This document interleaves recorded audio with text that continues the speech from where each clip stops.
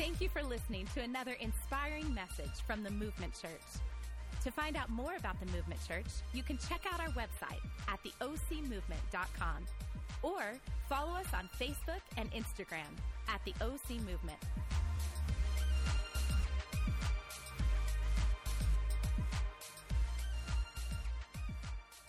The game changer, Jesus, the game changer. Now listen, there have been events and people who have walked on the scene throughout history, and their actions or the actual event itself changed the sequence of things. It may have changed history. It may have changed the direction of things. And literally once that came in, it changed the game and things would never be the same again. I want to talk to you obviously about Jesus, the great game changer, but also some game changers that we have seen in life. And I just want to talk to you about a few of them. One in particular to start off with is this beast from the East, Steph Curry. Any basketball fans out there? 2 of you. Awesome. This guy is insane. Listen, this year he's made more three-pointers than 2 entire NBA teams, okay? He's on pace to hit 362 three-pointers this season, with the previous record being 286, which was his own stinking record. This guy is a beast. He's averaging 30.3 points a game. He's ranked first in the NBA. He's on par to score 2,484 points this year. But most importantly, he's led his team to 64-7. They're on track to beat the record of, I think it's the 94 Bulls. I'm not exactly sure. Don't hold it against me the exact day. But this dude's a game changer. When he shows up, he wins. All I do is win, win, win, no matter what, right? And they just stay there. And so that's what Steph Curry... Listen, I expect some laughter at least a bit, even at my own expense. This next guy, I know some of you are going to hate me for this. Don't hate. I don't love him. I'm a Dallas Cowboys fan because Jesus loves the Cowboys. But now you come alive. Now you come alive. This next guy's a game changer. Throw that picture up. Get ready for it. Tom Brady. Listen, so you can hate this guy. Let me just read some stats real quickly. He is the most winning quarterback in NFL history. He has 4 Super Bowls, and there are only 3 other quarterbacks. Actually, I'm sorry. There are only 3 quarterbacks in the history of the NFL with 4 Super Bowls. One of them I will not mention because he played for the Pittsburgh Steelers, and God hates the Steelers, so I won't even say that name. This dude is a beast. 3 Super Bowls won within his first 5 seasons, 48 game-winning drives, and whether you love him or hate him, stats aside, he's Tom freaking Brady. If you watched the playoff game against the Broncos last year, he had like a 60-point spread to cover in 30 seconds, and you're going, he could do it. It's Tom Brady. He could do it. He's a game changer. When he shows up, you're scared because you know he has the propensity to win. Are y'all tracking? He's a game changer. There are events that are also game changers. Pearl Harbor, December 7th, 1941 is a day that will live in. Thank you for all of you above the age of 30. I'm proud of you. Everybody else, go to history class. Listen, this changed things. Japan flew in, bombed Pearl Harbor, and awakened the sleeping giant, and then we blew up the world, right? So we showed up, and it like changed the course of World War II.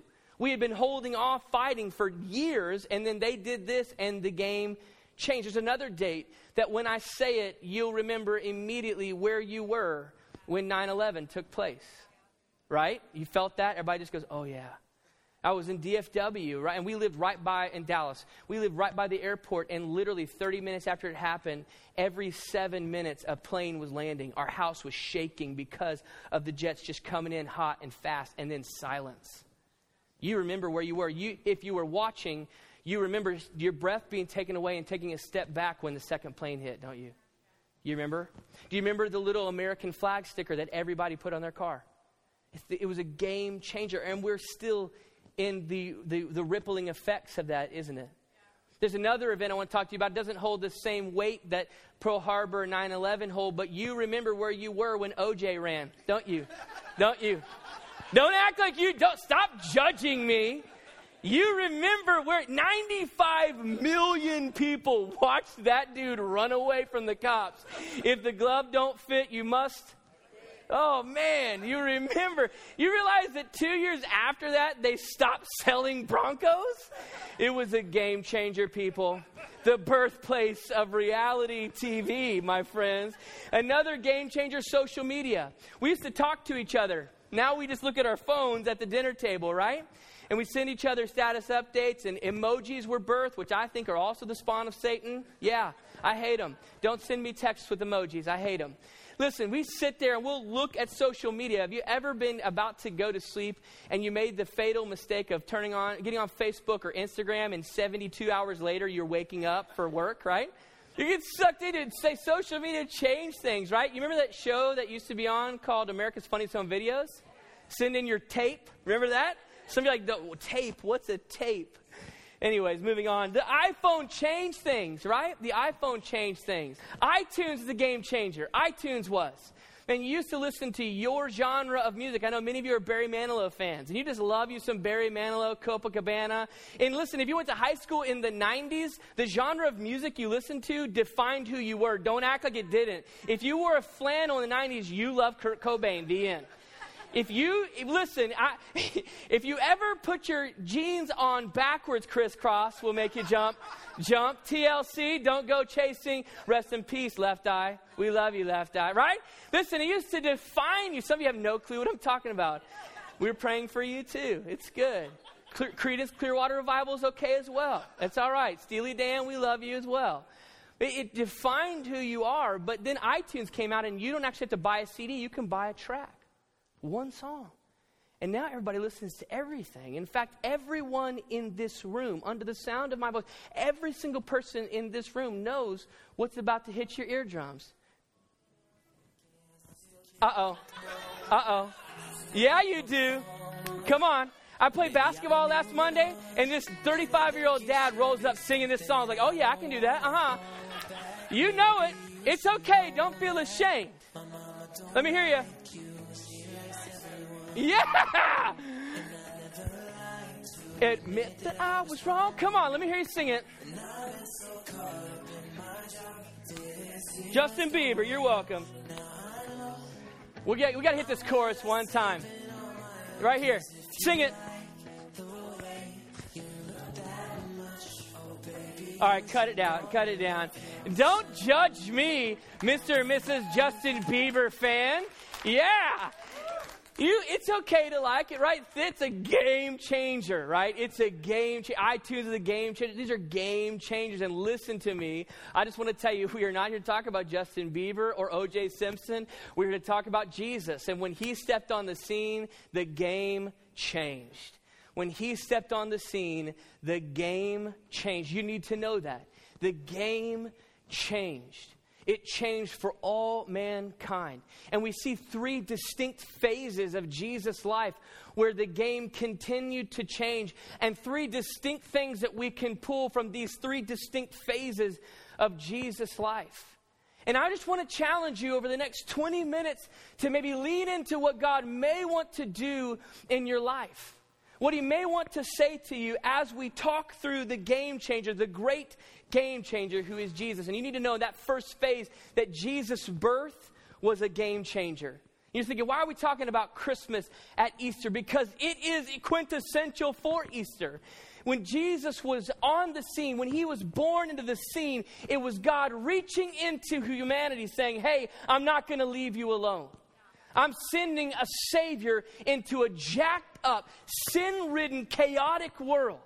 I'm sending, the Bible said, Emmanuel, God with us. I'm reaching back into humanity to let you know that you are not alone. That you are worth it. You received an invitation to service today that said you're worth it. That's not the message of the Movement Church. That's the message of God for you today. Jesus is the game changer, and his birth changed things. He said, hey, I'm coming back for you. Listen, there's a very unique and creative way that the Bible paints a picture of how valuable you are to God. It's found in Matthew chapter 10, verse 29 through 30. It says this, what's the price of a pet canary? Some loose change, right? And God cares what happens to it even more than you do. Listen, I got to be honest. I'm a little bit of a nerd. I like Justin Bieber. Please pray for me. But I also, not too long ago, found myself sitting on my back porch bird watching. Can I get an amen? Stop judging me. They were hummingbirds, the coolest birds ever. And hummingbirds, I actually researched it, and I would put Bieber on, and we just hang out, and no, I'm kidding. The male hummingbird will take over a patch of an area, like maybe about the size of the seating, and there was one hummingbird, and he took over this patch, and I gave him a name. His name was Benai, named after David's mighty men. Stop judging me. And listen, I would watch this guy, and we would have conversations daily. And what would happen is, listen, not really, that's a joke, guys. I don't know if you know this, but hummingbirds are very territorial. And other male hummingbirds would come in the scene, and that guy would attack them like crazy with this crazy noise. And then a female hummingbird would come on, but what's up, girl? What's up? He would step back and let her kind of go after the honeysuckles. I'm like, you want to hang out, girl? You good? I'm not even kidding. That's what he did. And then one day I came outside, and Benai was gone. And this ugly, fat hummingbird was in his place. He took over. We did a memorial service for that thing. Man, I was heartbroken. I'm not even kidding right now. And listen, that scripture is saying this, that God knows the value of a canary and he takes care of them. Look at the next passage, though. He says this, if he takes care of the canaries, he pays even greater attention to you, down to the last detail, even numbering the hairs on your head. Down to the last detail, even numbering the hairs on your head. Some of you don't have as many hairs on your head as you used to, so you're easier to count. Some of you do. That's how valuable you are. Every aspect of your life. And Jesus' birth was a game changer. It was God saying, man, I'm reaching back into humanity, back into the chaos of your world, back into the monotony of your world, back into sin and shame and condemnation. I'm reaching back in to let you know you are not alone, you are not neglected, but you have a plan and a purpose. We've got 2 kids, both my wife and I, and we've got a 12-year-old girl and a 7-year-old girl, and when we put our 7-year-old girl, Avery, to bed, she'll ask us, would you leave the door open and turn the lights on, right? That's pretty normal. You probably did the same thing when you were a kid. And she's not afraid of monsters under the bed. You know what she wants? She just wants to know that we're still at home. She wants to hear us when we're doing whatever we're doing for the rest of the night, going through getting things prepped for tomorrow. She wants the light on so she can see as we pass by the door. She just wants to be reminded that her dad is still home, that everything is okay. That's what Jesus' birth is about. God reaching back into humanity and saying that everything is going to be okay. Jesus' birth was a game changer. Jesus' death was a game changer.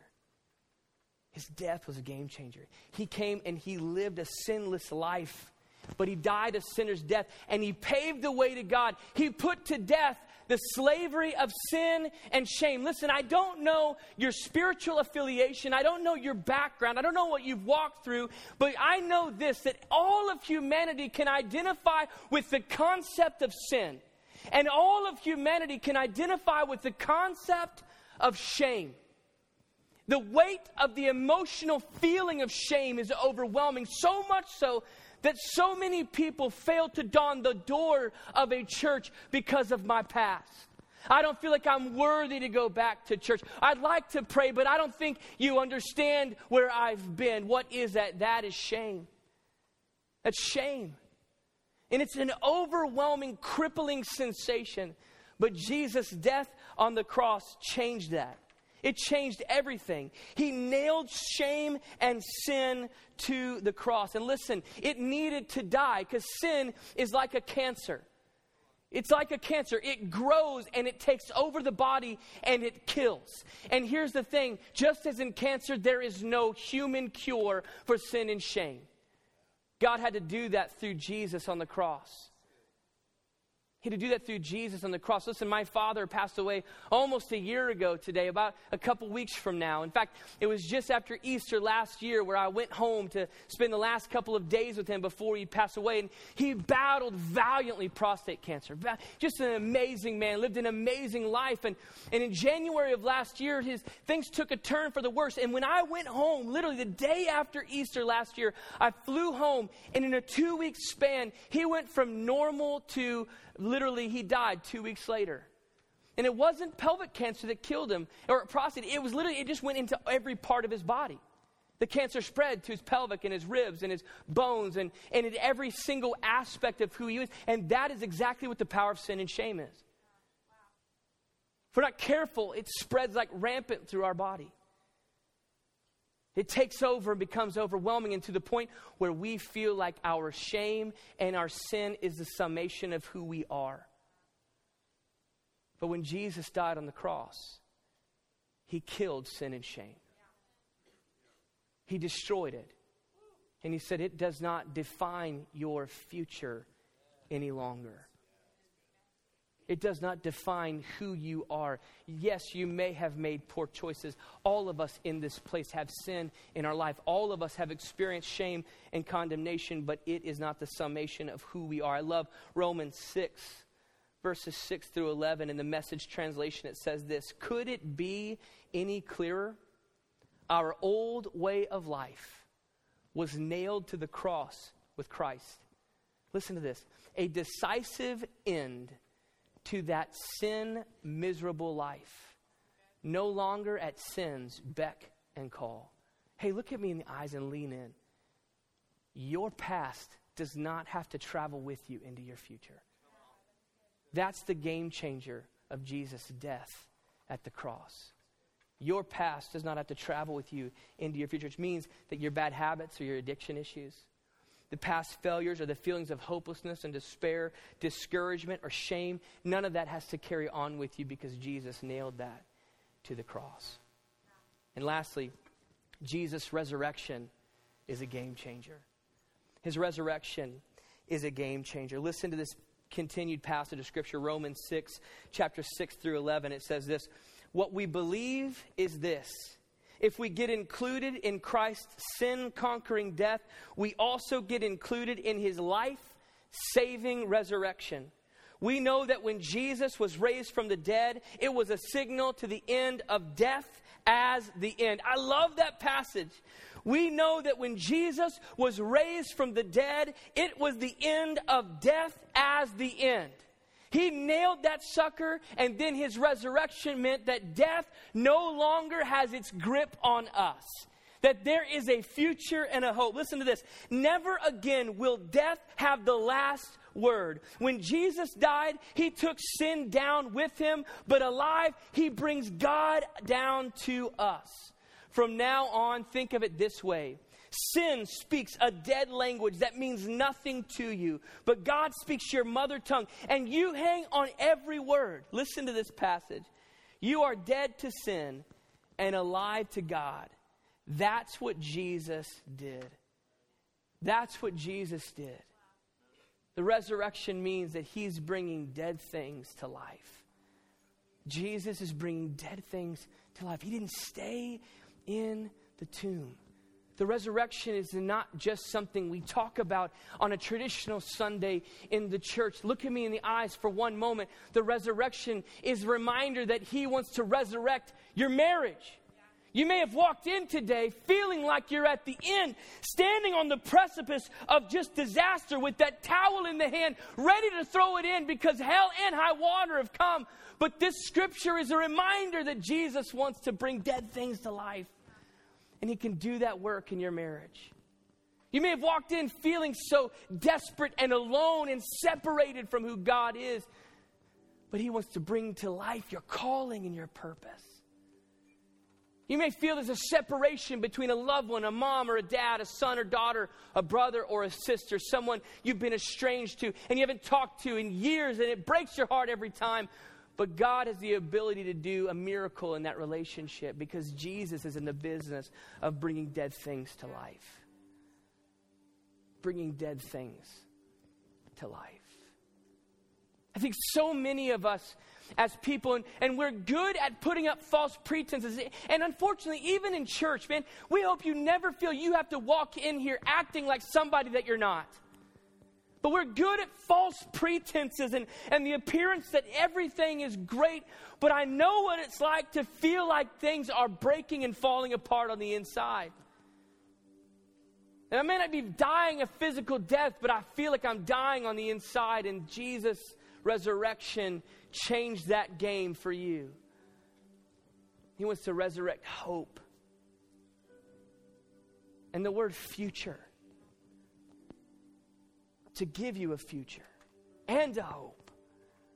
He's in the business of bringing dead things to life. It's a new season. It's a new day. Winter is over and spring has sprung.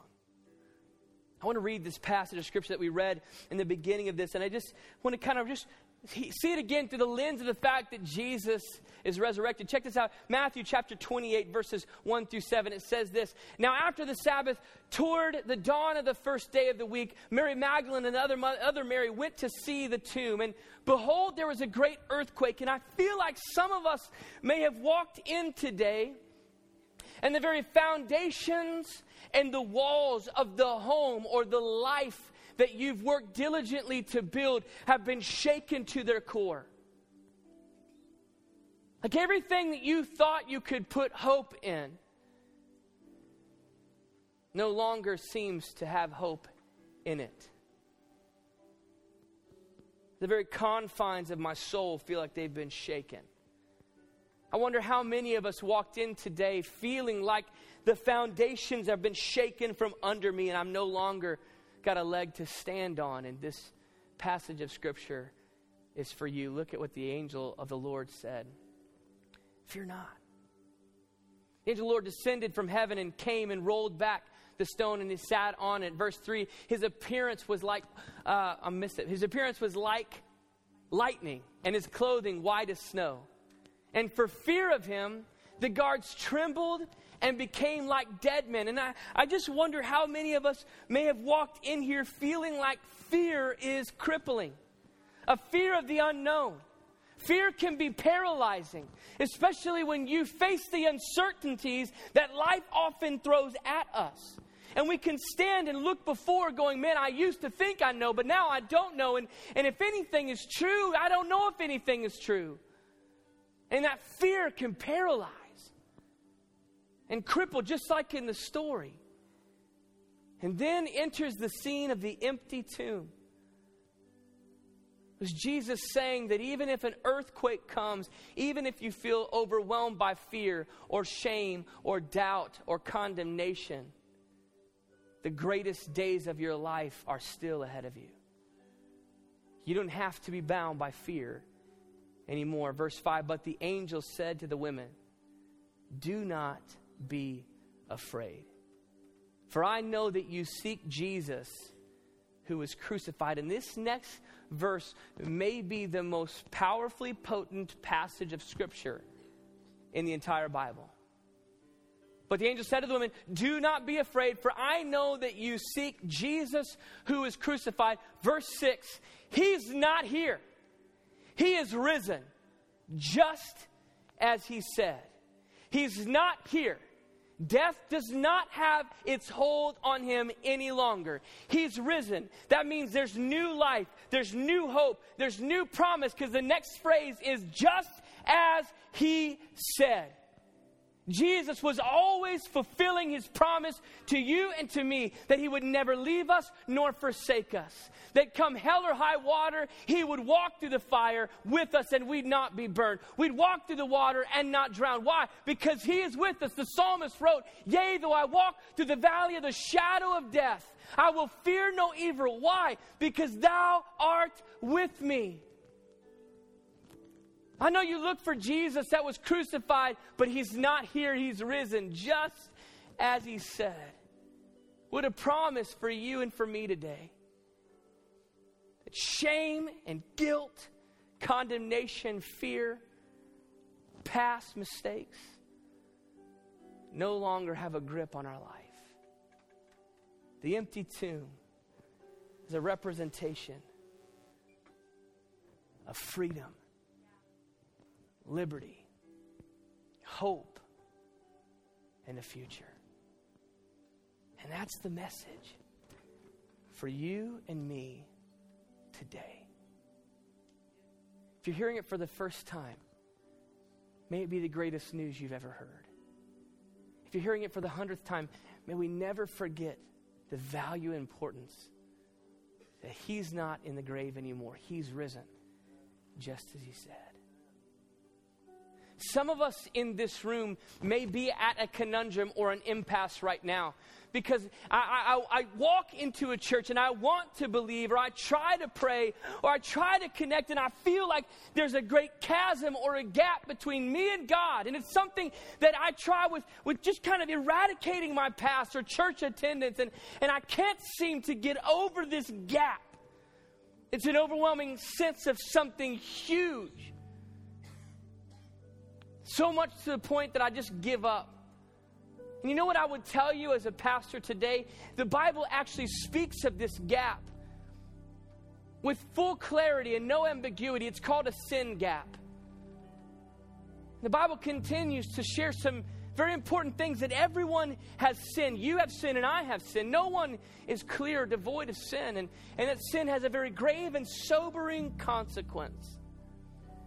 Death. And an eternity in hell.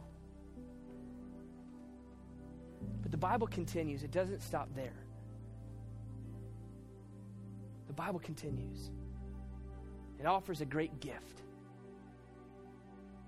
The gift of salvation through Jesus. See, He came and lived a sinless life and died a very real sinner's death. And He paid the ransom and the punishment for your sin and mine. He died, was buried, and resurrected, and closed the gap between us and the Father, God. And here's the greatest news about it. It's a gift. You can't get good enough to earn this gift. You can't attend church enough to earn this gift. It is just that, a gift. All you have to do is say, Jesus, I give you my life. And in just a moment, I'm going to give you an opportunity to do that. I'm not going to embarrass you, ask you to get out of your seat. Nobody else has to know, actually. But in a moment, I'm going to pray a prayer that is simply a declaration of my faith in Jesus. And if you're here and you've never prayed this prayer, don't leave today without doing so. Why? Because on the other side of this declaration of faith is a new season and a new day, a hope and a future. And some of you are here today. Look at me in the eyes for just one moment. And you've been running from God, your purpose, destiny, the whole nine. You've been running. Maybe not an all-out sprint. Some of you may have, but some of you may just be a slow walk, but in the opposite direction. And if that's you, today, would you just say this prayer in your own heart with me? And come running back to Him. He's waiting. In fact, the Bible says that He stands at the door of our heart and knocks. Just saying, man, I want to be a part of your life. Would you bow your heads and close your eyes? Nobody looking around, nobody moving. We're almost finished here today. But if you're here and you've never made that statement of faith, you don't have to be a member of the church. You don't have to get up out of your seat, but don't leave today without starting that journey. That is when life gets good, not perfect, but good. And God's just waiting to begin that journey with you.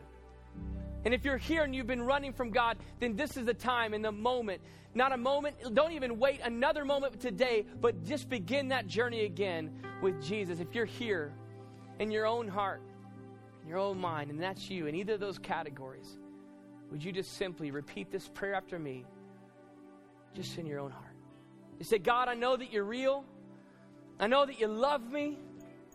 It's not by accident that I'm here today. God, the truth is I have sin in my life. I'm messed up. Would you forgive me? Thank you for sending Jesus to pay the ransom for my sin. And all across this room, heads bowed, eyes closed, in your own heart, just make this statement real. Just say, Jesus, I give you my life. In Jesus' name. If you prayed that prayer with us today, we are so excited to be a part of this journey with you. Would you email us at info@theocmovement.com? And if you're not in the area, we would love to help you find another life-giving church near you. Send us an email at info@theocmovement.com, and we'll get back to you shortly. Thank you again for listening to another inspiring message from the Movement Church.